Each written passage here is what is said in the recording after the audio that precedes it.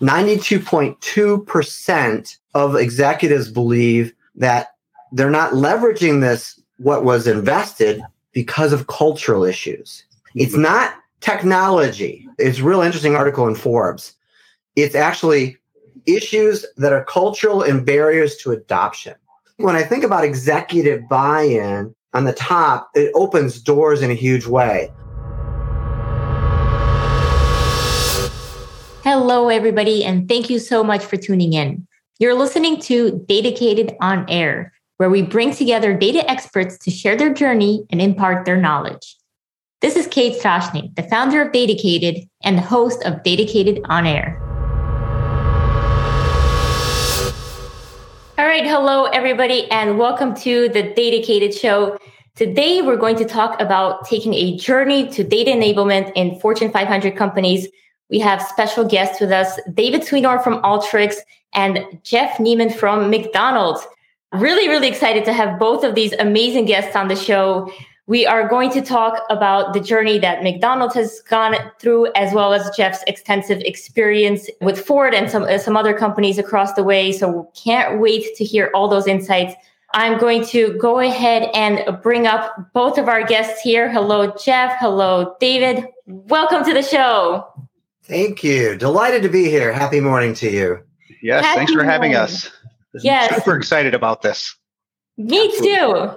As we get started, I think it's great to start with introductions. So I'm going to have Jeff Niemann go first. If you don't mind, let the audience know a little bit about yourself, and then we'll do that with David as well. Sure. Happy to do that. Thank you, Kate. My name is Jeff Niemann. I am the Director of Data Enablement at McDonald's. What that means is a fancy way of saying that it is my responsibility to help the markets use the core data in building their own analytic solutions. We'll talk, I'm sure, a lot about that.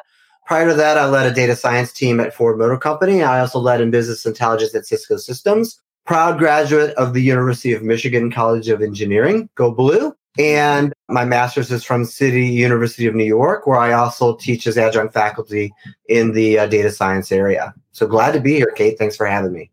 Absolutely. Go Blue. All right, David. There we go. Let's hear from you. All right, well, perfect. My name is David Sweenor. I'm the Senior Director of Product and Solution Marketing at Alteryx. I am dialing in from the Green Mountain State today. For those of you who don't know where that is the land of Ben & Jerry's, Bernie Sanders, maple syrup, and strong beer. I've been in analytics for my entire career, first as a data scientist in high-tech manufacturing. Then I went into data warehousing. I ended up in an analytics COE. Then I went to the dark side of marketing. So I am looking forward to the show today.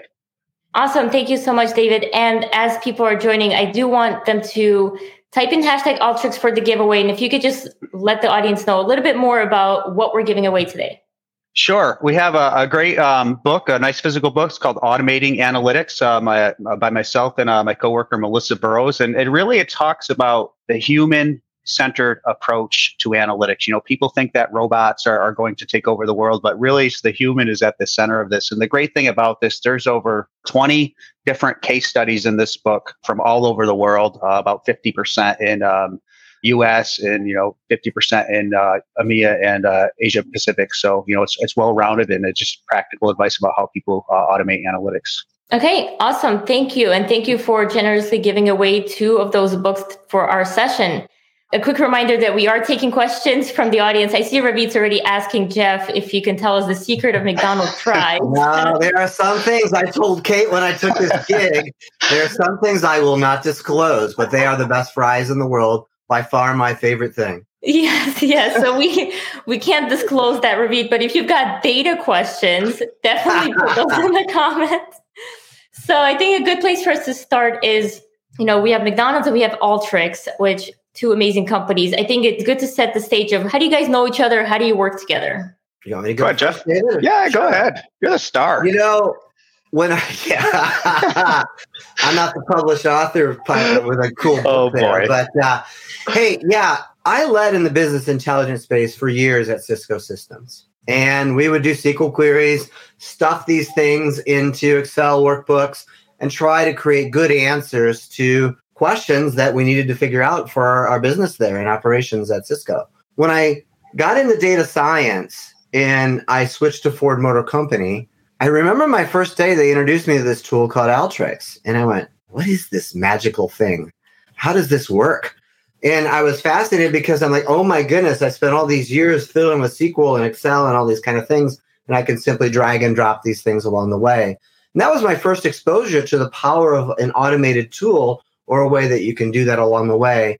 When I was at Ford, we actually built up one of the largest Alteryx platforms in the world. We ran 500,000 workflows every month under my team's leadership and with our IT partners.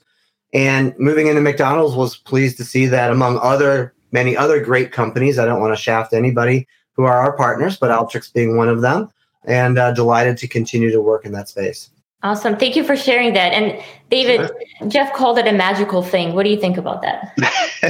It is quite magical. You can tell by my lack of hair that I've used a lot of different analytics tools and worked for a lot of different vendors out there. And, the very unique thing about Alteryx is it's probably has the most approachable analytics software out on the planet. And what I mean by that is there's a lot of tools that are designed for experts. This is really intentionally designed for non-experts. And if you take a look at our community that we have, it's pretty robust. There's over 300,000 active members of our user community. So I like to say, over 250,000 people can't be wrong. And it's that approachability of the software that's quite unique. Yeah, absolutely. And just a quick comment on the hair. I have used analytics tools. I promise. This is no correlation. Okay. All right. So Lisa's just being funny, saying Alteryx is the actual secret sauce. So I guess this is funny. We're going to get McDonald's jokes all day here, Kate. I already see definitely. Going. There's much more to the secret sauce than just that. Yes, the McDonald's jokes keep on coming. So Scott, my first job was at McDonald's when I was 16. I'm just going to say. Was it really? Yes, it was. Oh, that's so cool. Oh my God. We should do a whole segment on just that. So what was the job? What were you doing? I did everything. I worked up front, cashier. Hi, welcome to McDonald's. May I take your order, please? Drive-through, cooked, all that kind of stuff. I was one of the original employees of the little old McDonald's in Lambertville, Michigan. So there you go. I waited 3 hours in line to get that first job. That wasn't in your bio, Jeff. I wish that was in your bio. It's a good resume builder. That's it. Yeah, my kids tease me about coming full circle. Wow, that's actually really cool. All right.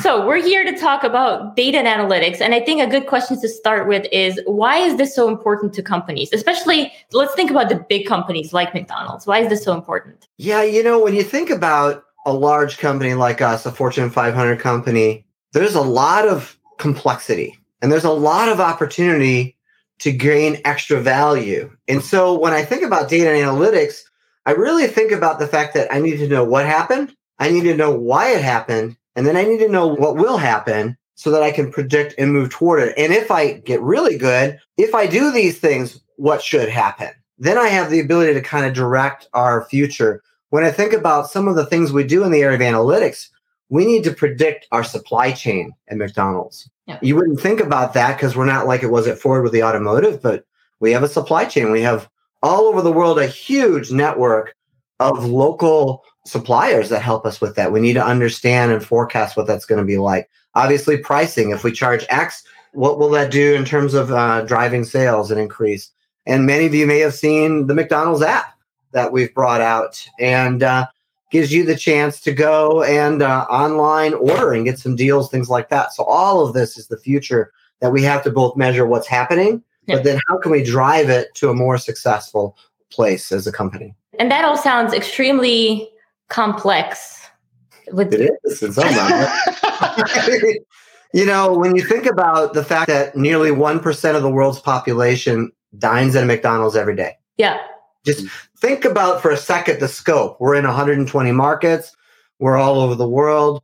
And each market is distinct. We're like a federation of different countries. McDonald's in Germany is of a different kind than McDonald's in the US or Canada or Australia and so on. And so each is very cultural to its own place and is part of that own culture and their own community. So there is a lot of complexity. Although at the end of the day, numbers are numbers. And so no matter how the scale is, there's certain things you got to track and certain things that you want to help drive toward. Right. Absolutely. We had a comment here coming from Pierre say that he likes that you mentioned how Ford relied on 500,000 workflows. Vehicle manufacturing is complex, being more complex with the transition to electric. So I guess that's a great comment. But my question here is, what would you say is more complex, the data at Ford or McDonald's? Ford.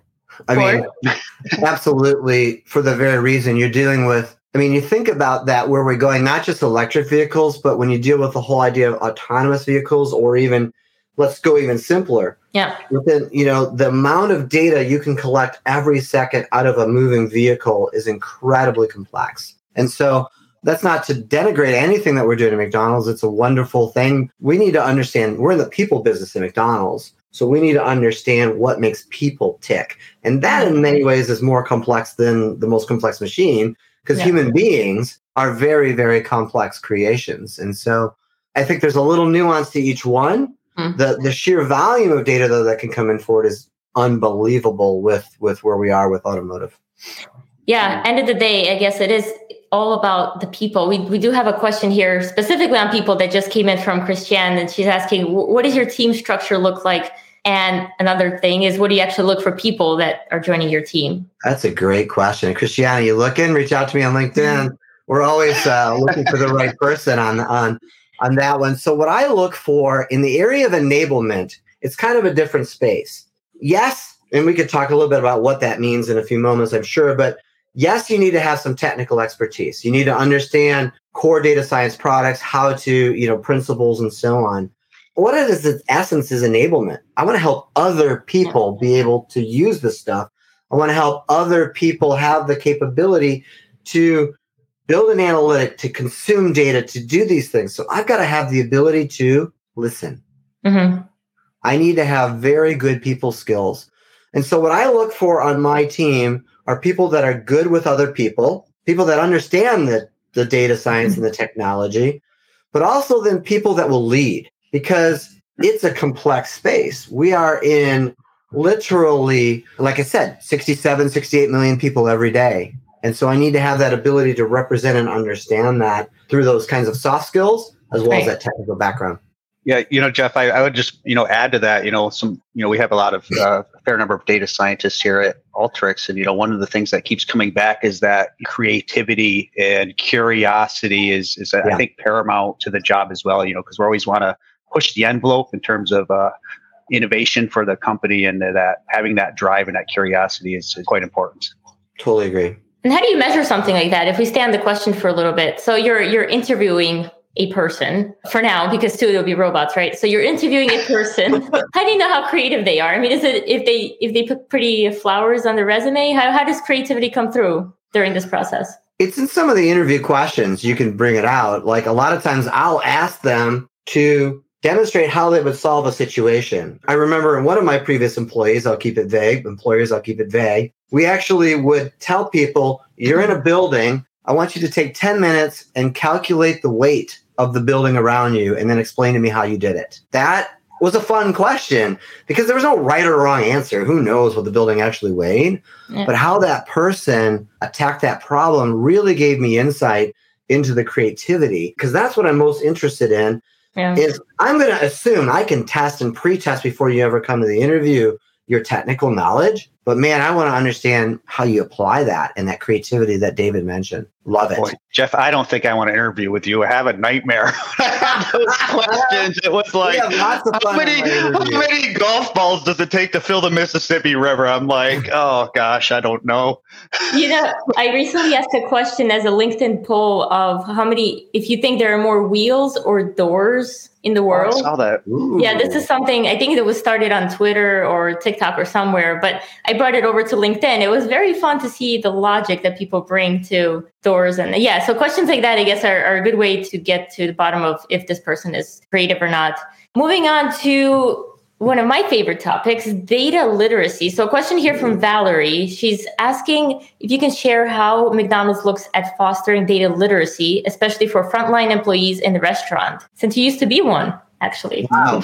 So that's a great question. And I'm going to answer it a couple of different ways, because I want to explain first a unique aspect to McDonald's structure. We have what we call 3 legs of a stool, and each of them are distinct. And the 3 legs are the corporate, McDonald's corporate, based in Chicago. We have the suppliers, which I mentioned a little bit ago, and those are all independently owned and operated under McDonald's standards, of course, but they're independently owned and operated. We have our owner operators. We're a franchise business. And so in many ways, I live in Dundee, Michigan. The McDonald's up the street here is owned by a company, by a person who has a company of 15, 18 restaurants or whatever he has.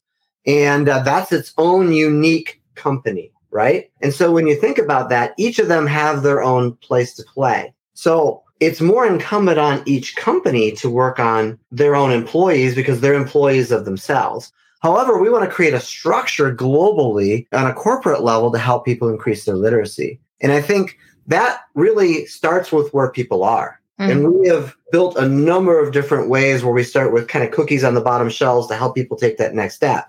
It could be through a boot camp that we run that's very interactive and very engaging. It could be through an analytics academy we're putting together, or it could be through just simply coming to a session, a seminar on something, and beginning to help take those next step forward. And are you seeing interest from frontline employees? Do they want to become more data literate? I had a conversation a couple of months ago with one of our owner operators, and he begged me to come up with a strategy to come into play to help the owner operators and start on that basic level in the area of data literacy to take those next steps. It's something we're exploring, and we're still kind of young in our journey at McDonald's in coming along the way. Yeah, and I think before I ask my next question from the audience, I think it would be great to level set and tell the audience, where is McDonald's in that journey of data analytics maturity? Yeah, I'd say we're pretty young. One of the things that's true of McDonald's is that we've done pretty well over the years, and there's good reasons for it. Our leadership has done a fantastic job in setting a direction and creating a model that works, and we are very intentional about creating great products that people want to buy. And so we've done really well. As a result, in many ways, we are on the lower end of where I would call analytics maturity. Areas like retail, areas like automotive, we were forced to innovate because of the need of the complexity of the markets and the where we stood in those markets. And so one of the great things, and I'll give our leadership 100% great credit on this, is they realize that we've got to adapt. We always need to be adapting and learning and growing. And so we have put together, I think, a very state-of-the-art process and program in the area of data and analytics. My boss is the Chief Data Officer, Craig Brabik, has done a fantastic job of how he's approached the problem and the caliber of talent that we're attracting to this, because we have so much we can learn and so much we can grow and develop in. And I would say we're probably about 1.5 years, 2 years into that journey. It's still pretty new in terms of a dedicated approach toward data and analytics. And does it make it more difficult, the fact that, I'm going back to your description of the three-legged stool of corporate suppliers and the operators, does that make it more difficult for data transparency? Is there a central location where all this data is sort of flowing to? I think the answer is it is more complex. And there are certain things that I should not be privy to, even though I'm a data scientist, because if Kate, you're one of our franchisees and you own your own company, there are certain parts of your company that is your business. You know, who your employees are, that's HR data. Those are your people. Those are not McDonald's corporate people. Now, there's a partnership obviously in there. Now, there are other things, though, that is all of our interest, things like sales and how many burgers you sell and those kind of things that are very much involved as we partner together. So it's just one of the things I've realized I worked in tech in Silicon Valley company, Cisco. I worked in manufacturing, old school, top of the line company like Ford. And now I'm in what they call the QSR business, quick service restaurant business. Very innovative, very fun, very people focused kind of a business. And so it represents a different kind of challenge than we had where you had a central company like a Ford or Cisco that owned all of that data and all of that business. There are certain parts of your business, if you're my franchisee, that are rightly yours. And so all we can do is provide tools and resources to help you in that journey. Yeah, Jeff, that's interesting because, my background is in high-tech manufacturing, so semiconductors, maybe arguably probably some of the most complex supply chain and manufacturing environments in the world, all sorts of data, probably similar to Ford. But so I've had a lot of experience in the industrial space, but, coming to Alteryx, the mission of Alteryx is very, very different than a lot of these previous companies I've worked for. And the mission is quite simple. It's to empower every person in the entire world to be able to use data and analytics to achieve what we call a breakthrough moment in their business. And I think that's just fascinating. It's, other companies I've worked for are like, hey, we can solve the world's toughest problems. There's certainly a market for that. But this notion that the human is at the core of everything we do is quite intriguing to me. And, just a little story. When I started at Alteryx, been just over a year now, someone said, David, Alteryx changed my life. I'm like, what do you mean? It's software. I mean, I've used all the software. No, it's changed my life. You don't understand. And to get to the bottom of it, this lady I was talking with, she was getting data from all these systems. They were in PDF files. They were shipping invoices. They were spreadsheets, and cutting and pasting these things from system A to system B all day long. And by automating that with Alteryx, she's got 7 hours and 58 minutes left in her day to be innovative for her company. And it's, people I'm like, hey, you're getting extracting stuff from images. That's AI. Oh, it's AI. I didn't know I was doing AI. So there's a lot of misnomers out there. But, I think this is people that know the business. They know how to solve problems. They just need to have the tooling and some education and little activation energy to take that leap. And once they get going, there's really no stopping them, because there's lots of little problems in the business that a sort of a centralized team will never get to. And that's what we call democratization of analytics, empower everybody across the organization to be able to use data and analytics. Right, absolutely. And I definitely want to get into data democratization. But first, there's a question from Martin. Exactly what you're saying. Like, if we want to change other people's lives, is there an Alteryx course or book or a resource that you can point to for people who are not Sheldon Cooper? Our community has plenty of free training that is available. There's other third-party companies that have snackable, bite-sized training, and there are a few books that are currently in the works that are being written through O'Reilly on the sort of definitive guide to Alteryx. So stay tuned. Coming, I believe Josh Furkow has some early chapters out already. So get your hands on those if you can. Awesome, thank you. We were talking about data democratization, David. So I do want to sort of go back to that and talk about, well, why is this important? And how does this relate to the concept of data literacy? When I think about democratization, I think there's kind of a history, right? There's 3 words that I've seen battered around: citizen data scientist, democratization, and now enablement. And when I think about citizen data scientist, that just sounds, citizens, come join us in the land of data science. And it just sounds so formal and almost foreboding. But I remember when that was a big word, come citizens and join us, and then the word democratization became really big. And democratization, it literally means, as David said, empowering people. It comes from 2 Greek words, demos and kratis, which means people and empowering, and it has that sense. But I always discovered that in the area of democratization, people go like, what are you, like a political science, or trying to help make the world safe for democracy? Or, it gets a little confused a little bit on the vocabulary, but it literally does mean empowering people. I think the word that I've seen pop up more and more, and where we now sit, is the idea of enablement. Mm-hmm. And I like the word enablement because it basically says, where are you? Let me help you take that next step.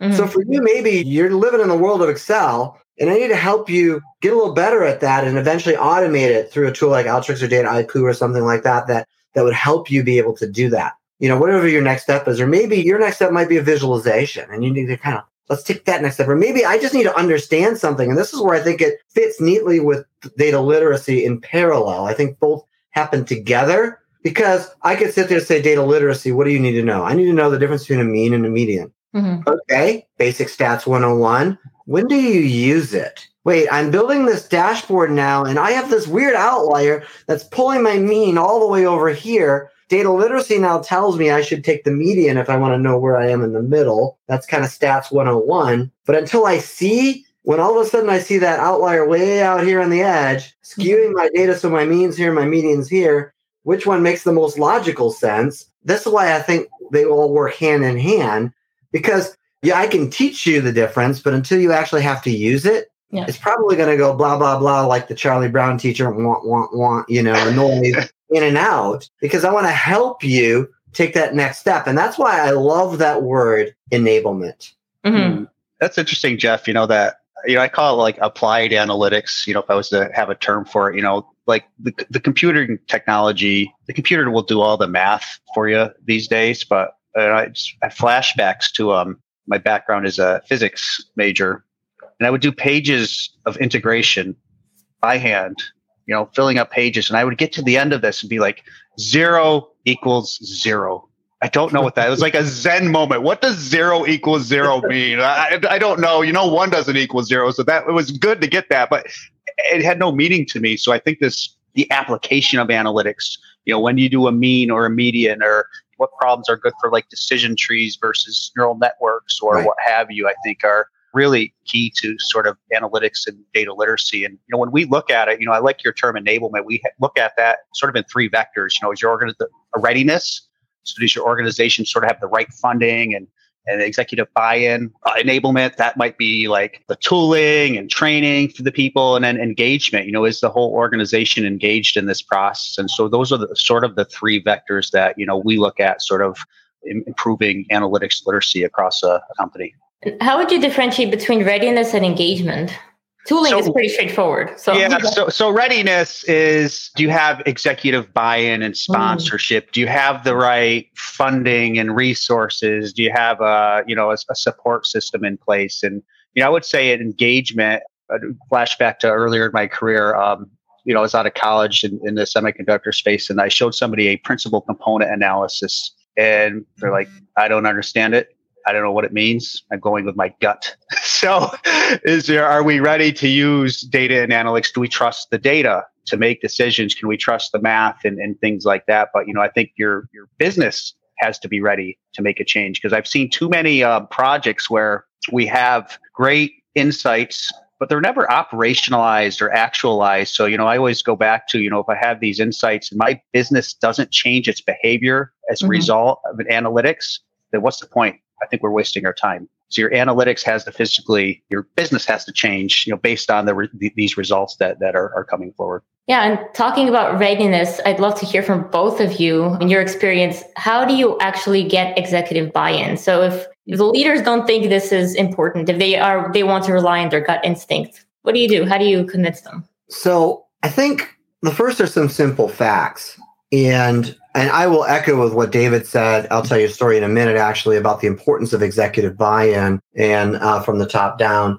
But a simple fact is, according to IDC, companies worldwide spent $215 billion on big data or data and analytics. Now think about that. That's a lot of money to be invested. And yet, according to Forbes magazine, a study was done of CEOs and of leaders across all these companies. And according to Forbes, make sure I get this right, 92.2% of executives believe that they're not leveraging what was invested, because of cultural issues. It's not technology. It's a real interesting article in Forbes. It's actually issues that are cultural and barriers to adoption. When I think about executive buy-in, on the top, it opens doors in a huge way. With one of my previous companies, there were a group of people that were very excited to bring in data analytics into one of the subsidiaries in their country. And I said, okay, I'm willing to come down. We'll do some training. We'll introduce some things. We'll do these kinds of things for you, but help me meet your CEO. I went down there, flew down there with my team. We did this training and I met with the CEO, and he kind of looks at me in mid-sentence as I'm explaining this, and he turns to all of his direct reports and he goes, I want this data democratization. I want this data enablement. I want this done. And they all sat there and went, okay. And we saw after that, within the first year, built not by data scientists, not by professionals, just people in finance, people in HR, people in manufacturing, and so on. They built 96 production solutions the first year. They translated the materials that we created into the local language. They began to teach it all over.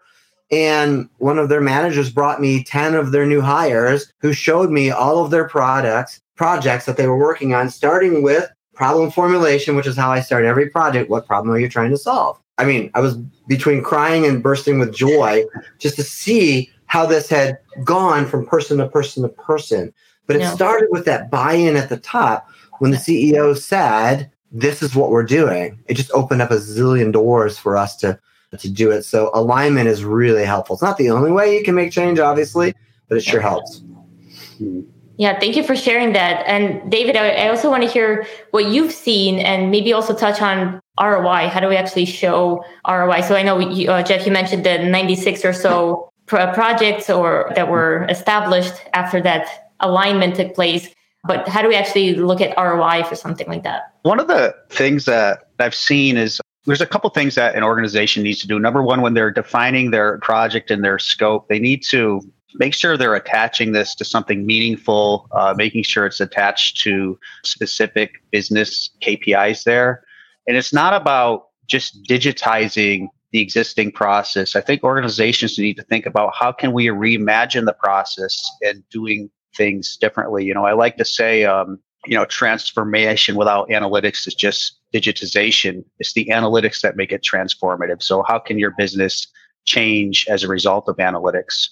In terms of like specific tactics to democratize analytics, we've seen sort of these classic change management things. So, we have education sessions, we do gamification. I think a community is important, snackable training, both, depending on your preference, live and on demand.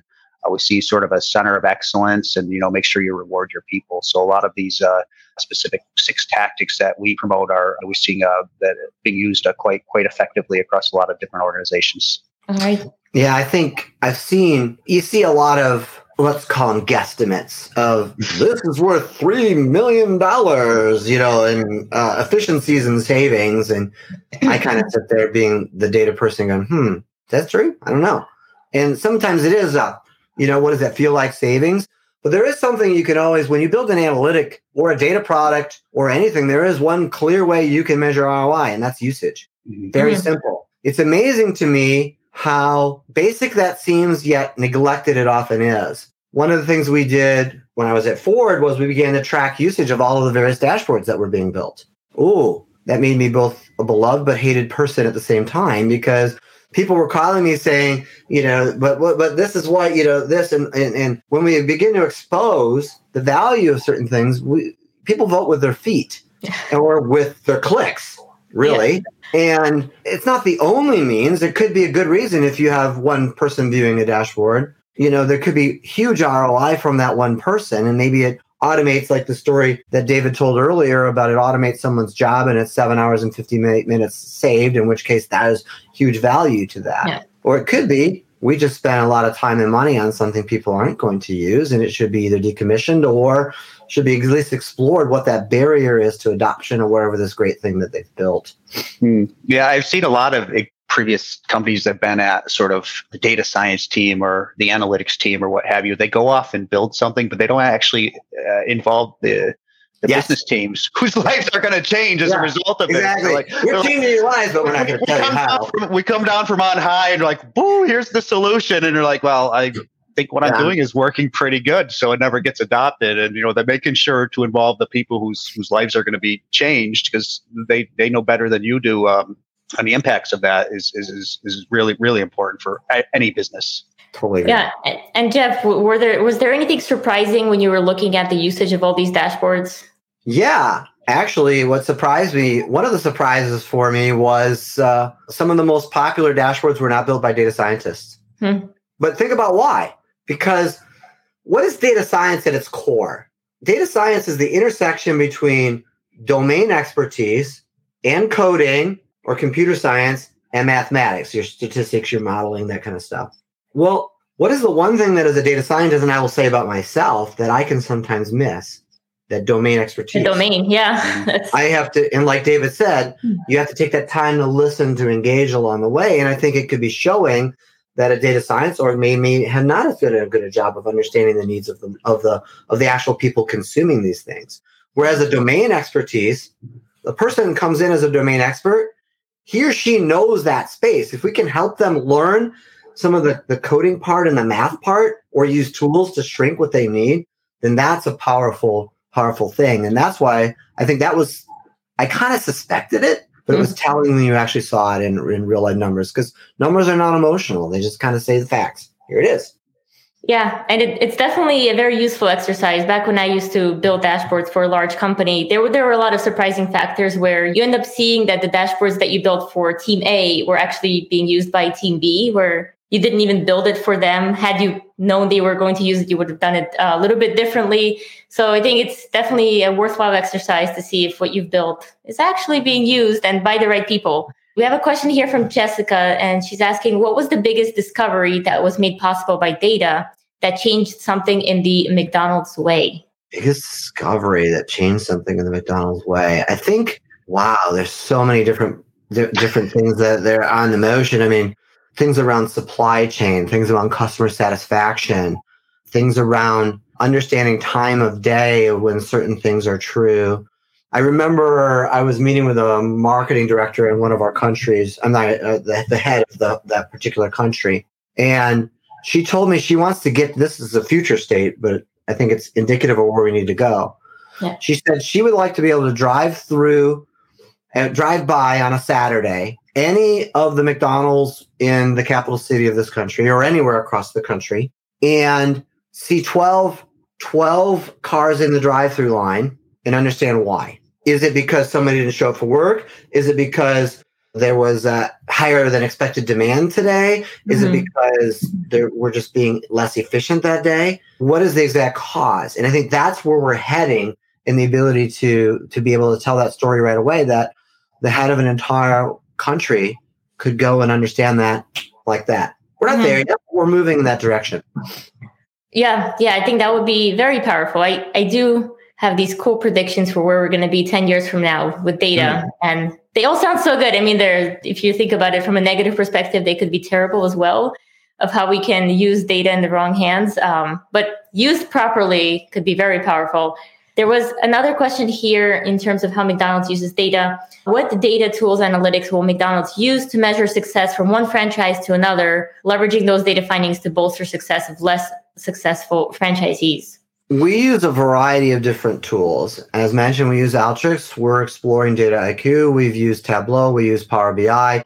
We use Databricks. That's some of our stack along the way. There's no, none of that is secret. I think those are pretty common stacks in terms of companies. I think what I want to be careful in the area of comparing franchisees, just because out of respect for owner operators and their own individual businesses. So I'll kind of leave that one there along the way, because at the end of the day, if Kate owns her business, then there are things that we can show Kate, but ultimately Kate owns her business, and how Kate runs her business is Kate's business. Right. That's prophetic right there, Jeff. Yeah, there you go. Does 0 equal 0 in this case? Or That's right.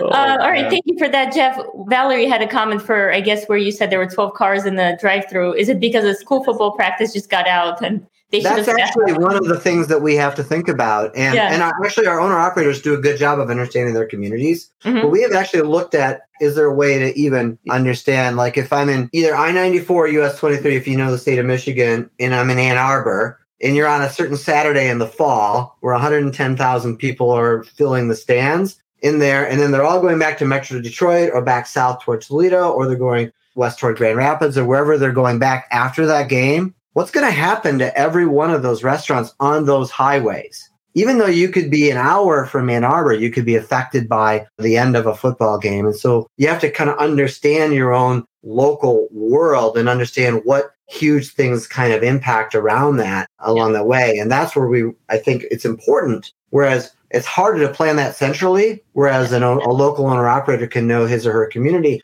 like when not even a big U of M game, but or Ohio State game or whatever, but it could just be a simple high school football game that lets out in your little town. Yeah. And there's 1,000 people all converging, and there's 1 or 2 restaurants in town, and guess where they're going to go? Oh, yeah. I've been there. Running marathons and Spartan races, you just know once you're done with it and you want to go eat somewhere, you don't simply go to the nearest restaurant. Chances are they're going to be packed. And I guess that's some external data that companies need to rely on to track when they're going to get more inflow. David, question for you. What is the title of the book? Show us the book again, please. It is Automating Analytics, a human-centered approach to transformative business outcomes. Awesome. So it is, if you don't win, we do have an e-copy on the Alteryx website, and you can direct IM me or hit me up on LinkedIn and send you URL. Okay, perfect. I do want to, as we wrap up, talk about recommendations that you both have for people or organizations that are tuning in that want to either start their own journey, starting from where they currently are in the analytics maturity scale. What recommendations, what advice do you have for them? Wow.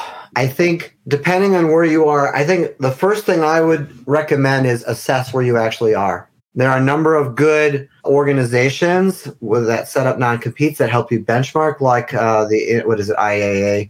And there are others that will help with that. But I think people need to actually understand where you are before you figure out where you're going to go. And then once you can assess accurately where you are, then you go out and get that sponsorship from above. And then you start your listening and you're engaging. And then you figure out how you can go down in that journey. My team, we think about 4 things all the time because we think there are 4 keys to data enablement. One is it's data. Can you trust your data? Is it good data? I mean, that seems obvious, data enablement, but people aren't going to adopt your data if they don't trust it. The second is process. You need to have a process in place that people can understand and follow, and so that they build things correctly. Third is then it's the right tools. You need to have a tool stack that helps people take that next step and make that easy for them to get at. And then the fourth is the right training, that people development piece is, can I take you where you are and take you to that next step? And so those are 4 things that my team and my org thinks about all the time. Awesome. Love it. Thank you, Jeff. Mm-hmm. David, any advice on how companies can get started? And we can focus in on Alteryx specifically if you'd like here. Yeah, I echo a lot of the things Jeff said. I think understand where you are. He mentioned that the International Institute for Analytics. We are actually we will have a calculator on the Alteryx website probably within the next month, so people can go do a self-assessment, via a couple-minute quiz, and their research suggests the average is a 2.2. So don't feel bad if you have a 2. Right. That's the average score. That executive buy-in is important. Where do you want to start your analytics journey? What are some of the most, there's really 2 approaches. People say, okay, there's all these bottoms up, and there's certainly value in solving these, but what's really going to move the needle for your company? Think about that. Make sure you follow agile practices. Don't do some sort of waterfall big bang approach. Show incremental process. Like, found this is something that what can you accomplish in the next 3, 6, 9 months, and stage that so you're not just waiting a year for something to happen. Lastly, get started. We have free trials. Don't. It is approachable. Everybody that's listening here, it's within your power to make things happen. So we have lots of new offerings at Alteryx for those who aren't familiar. And we have Designer, which many people probably know and love. We've acquired Trifacta for data engineering. We have a tool called Alteryx Machine Learning to help non-experts build machine learning models. And we also have a product called Auto Insights, which works alongside dashboards. So without doing anything, you load in your data. It tells you these are what's interesting points to go look at, and you'd use that in with your dashboard. So we have the community, free resources, free training, free trial. Give it a whirl. Just get started today. Awesome. Love it. So everybody use your free time to get the free training, the free trial, and just start. David, you mentioned average of 2.2. Was that just a random number, or is that a 2.2 out of 10, out of 100, out of 5? So they used Davenport's old maturity model. So it's a 5-point scale. Just above really not doing anything. So 2.2, but that's but it does vary by industry. Okay. So banking, it may be a little further along versus education and healthcare are on the sort of less mature. But this calculator we're building will be by industry. Okay, very interesting. I wonder where food and beverage lies. It's on the lower end. It's a less mature like healthcare. Because historically, data analytics haven't been the focus. It's been on focusing on people and customers. That's changing though. Okay. All right. Thank you. And we're getting a bunch of questions that continue to come in, but we are at time. So at this point, I would like to wrap up and ask both David and Jeff, where can people go to continue this conversation? If they do have more specific questions for you, where's the best place to find you? And we can start with David this time. Well, you can drive up to Vermont and other than that, I'm happy to continue the dialogue. My email is david.sweenor@alteryx.com, LinkedIn, Twitter, any way you can, whatever works for you. Okay, awesome. And Jeff? Yeah, LinkedIn is a great place to get in touch with me. I think that's the easiest format to reach out, and happy to connect with many of you, and sure there's a lot here for this conversation. Absolutely. Well, thank you both so much for your time here today. And David, I love your product placement the whole time. You just kept with your McCafe over there. I'm loving it. There we go. I'm loving it.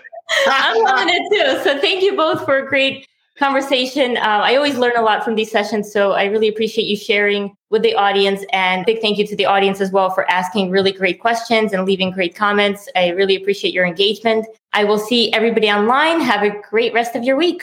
Yeah. Thanks, everybody, for attending. Thanks, everybody. Have a great day. Thank you so much for listening to the Datacated On Air podcast. We really hope you'll come back for more episodes. And until then, stay datacated.